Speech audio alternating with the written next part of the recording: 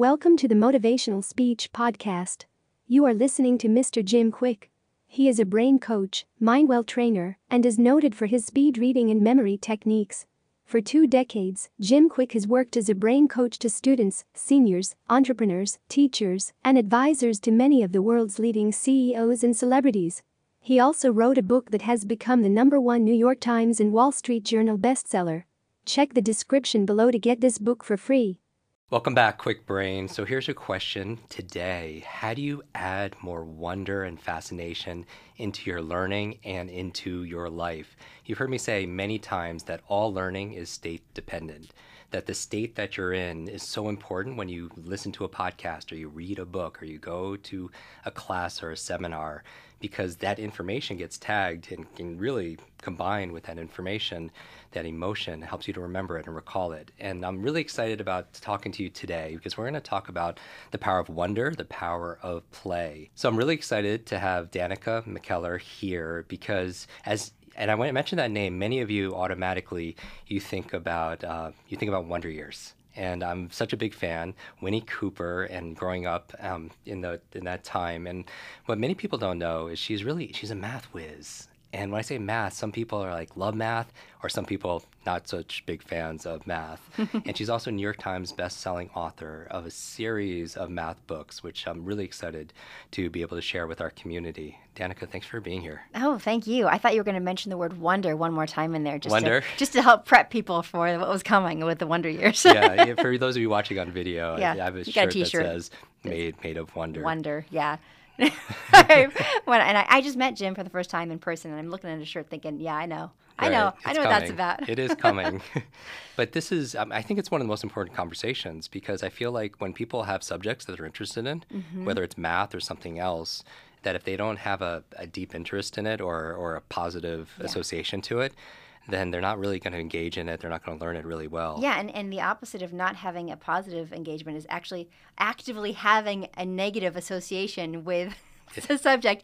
And math, unfortunately, has a really bad rap. Math has this reputation of being too hard, too boring, too scary, all sorts of things. And that's actually what inspired me to first write math books over 10 years ago now with Math Doesn't Suck, because I couldn't believe after I got my degree in mathematics how many people say, wait, what?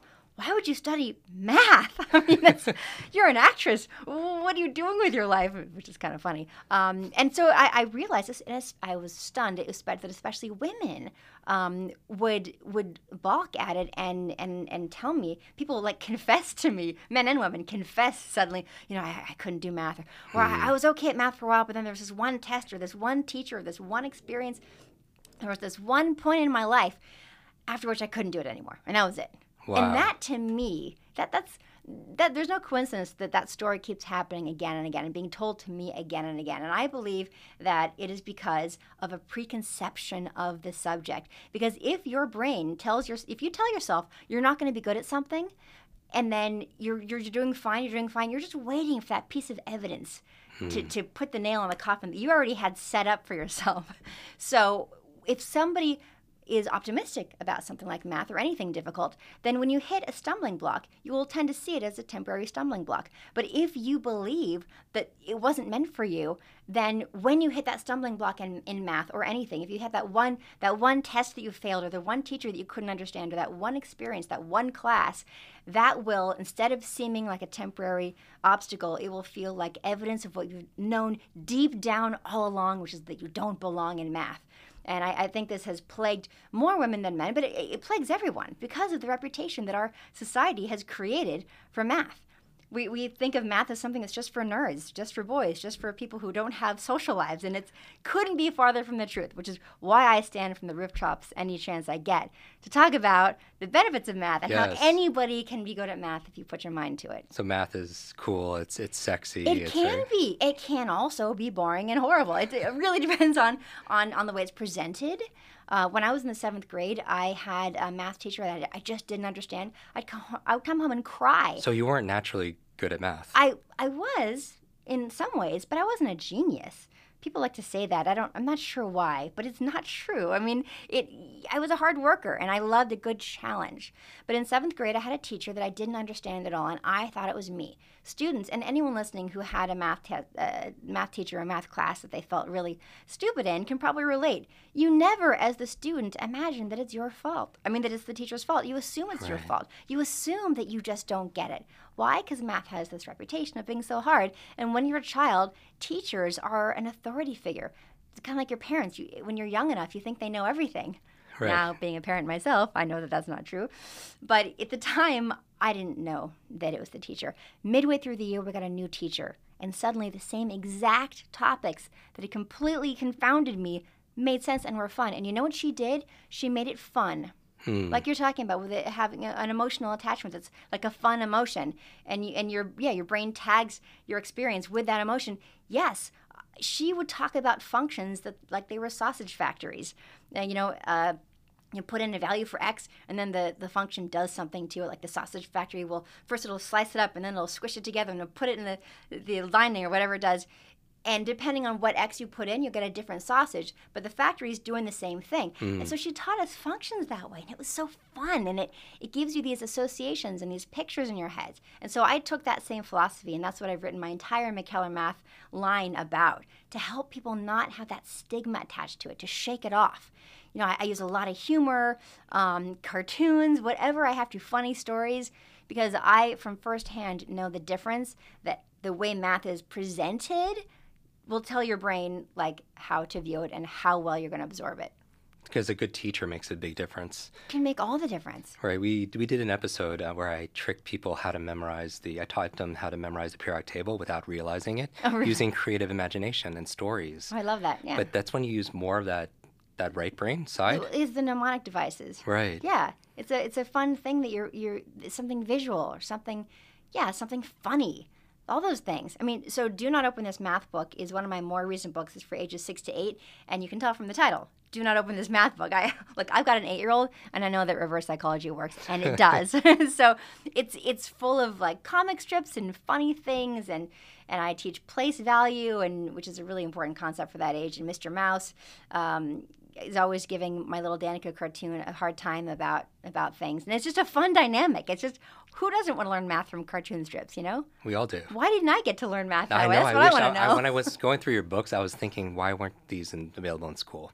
Right. Right. They've been teaching the same way sometimes over and over again through repetition, and people don't have relevancy of how they could use it towards things, which... Well, and look, they did change math recently, but not in a way that most people seem to like very much. It's called Common Core math, and that's actually part of why I wrote Do Not Open This Math Book, because I had parents telling me, I can't help my 6 and 7-year-old with their homework because I don't recognize it. What is going on? This is addition. This is subtraction.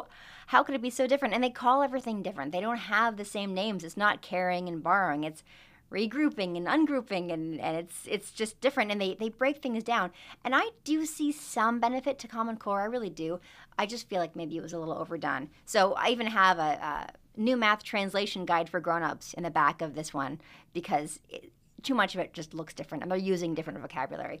I love that. Let's try to make things fun for both the students and the parents, so that, you know what, as a parent, you want to be your child's superhero. You want to save the day. You want to have the answers for them and help them get to the next place. And so I'm really excited that I've had so many parents tell me that they love reading this book with their little ones and reading the cartoons together and making things clearer. And I could highly recommend the books also for that inner child inside of us. Yeah. That needs a little bit of healing along the way. We were traumatized because we had to go as a kid to the blackboard with our chalk and solve a problem, and we didn't do it well, and we have a fear of numbers ever since. I still remember in that 7th grade class, and the teacher that didn't make sense to me, I remember getting this test, and like it looked so foreign.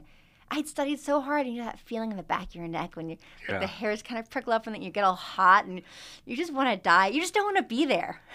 Somewhere, anywhere else, but right here, right now, when that math test is handed to you and you don't feel like even when you're describing it, I myself, know. and I know too. a lot of people are listening. Like you're going back heart and palpitations. I literally am going back to that place. But so the first book I ever wrote, Math Doesn't Suck, that's a book that a lot of adults literally go back and just use because just to face those old demons. Right. It's percents and it's decimals and it's fractions, things that come up in the real world, which also happens to be very practical. And I've had a lot of parents tell me, and not just parents, but just adults who don't even have kids will say, I got your book. And I feel so much better because I was always afraid of math and I didn't want to take that to the grave, basically. And we're talking about fascination and wonder and enthusiasm for things. I always tell people that these aren't things that you have. These are things that we do. Yeah. And some people wake up and say, oh, I hope I have motivation or I have focus or I have creativity today. But then we're on defense. Hope is not a really great strategy. Right. But if you take it and say that these aren't things you have, these are things that you do, like they're verbs. Right. You don't have focus, you do focus. You don't have creativity, you do creativity. And Love even that. this conversation we're having about wonder, you don't have wonder, you could actually do wonder. You could add visualization, you could add stories, you could add metaphors, and you could add games, and all of a sudden it becomes much more empowering, whether you're an adult or a child. Yeah, if you're a absolutely. trainer and you have a team of people and you want to make it more engaging and you want to get them into a wonderful, literally wonder-filled state, you could add these kind of these elements that are much more imagination and creativity and strategy that just make it fun. Yeah. Well, when I first wrote Math Doesn't Suck, which is for age 6th grade, I said I want it to feel like kindergarten. Because no matter how old you are when you're learning something, you want it to feel like you said, like a game, like something fun. I don't know. I'm not as well versed in the parts of the brain as you are, but I know it engages a different part of your brain when you feel like you're having fun while you're learning. It's just different. It's a whole different experience. Absolutely. It couldn't be more different, and yet you're still learning. And you're motivated to do it also. Right. And why not? And I think a lot of people forget the things that they learned in school because they learned it in a bored state. Of course. And if it's information times emotion becomes a long-term memory, if the emotion level is 0, anything times 0 becomes 0. That's right? very true. And then you wonder why you forget the presidents or the periodic table or all these things. Right. But you're saying that even students, even if the teacher is not teaching, which it would be wonderful if they taught the way you prefer to learn, that they could use their imagination and creativity and turn things into a game and entertain themselves. It's just a matter of time. These teachers are so overworked and they don't have the time or the resources.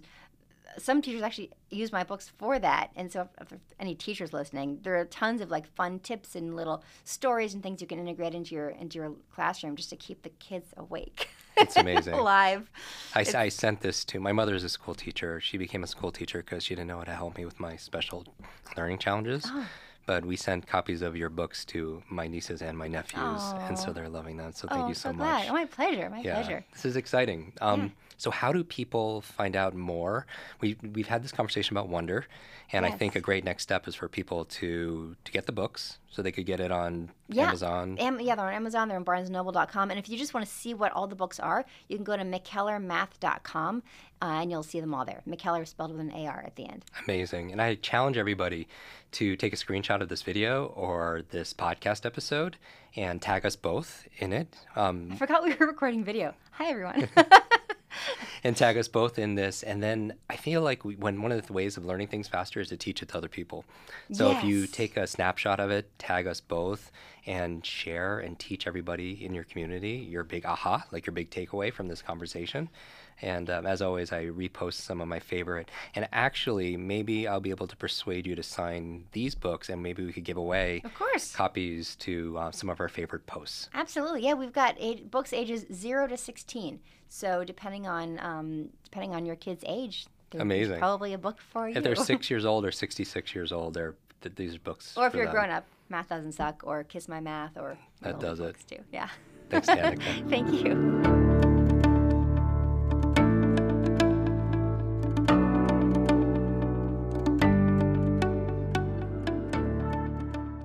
Welcome to the Motivational Speech Podcast. You are listening to Mr. Jim Kwik. He is a brain coach, mindwell trainer, and is noted for his speed reading and memory techniques. For 2 decades, Jim Kwik has worked as a brain coach to students, seniors, entrepreneurs, teachers, and advisors to many of the world's leading CEOs and celebrities. He also wrote a book that has become the #1 New York Times and Wall Street Journal bestseller. Check the description below to get this book for free.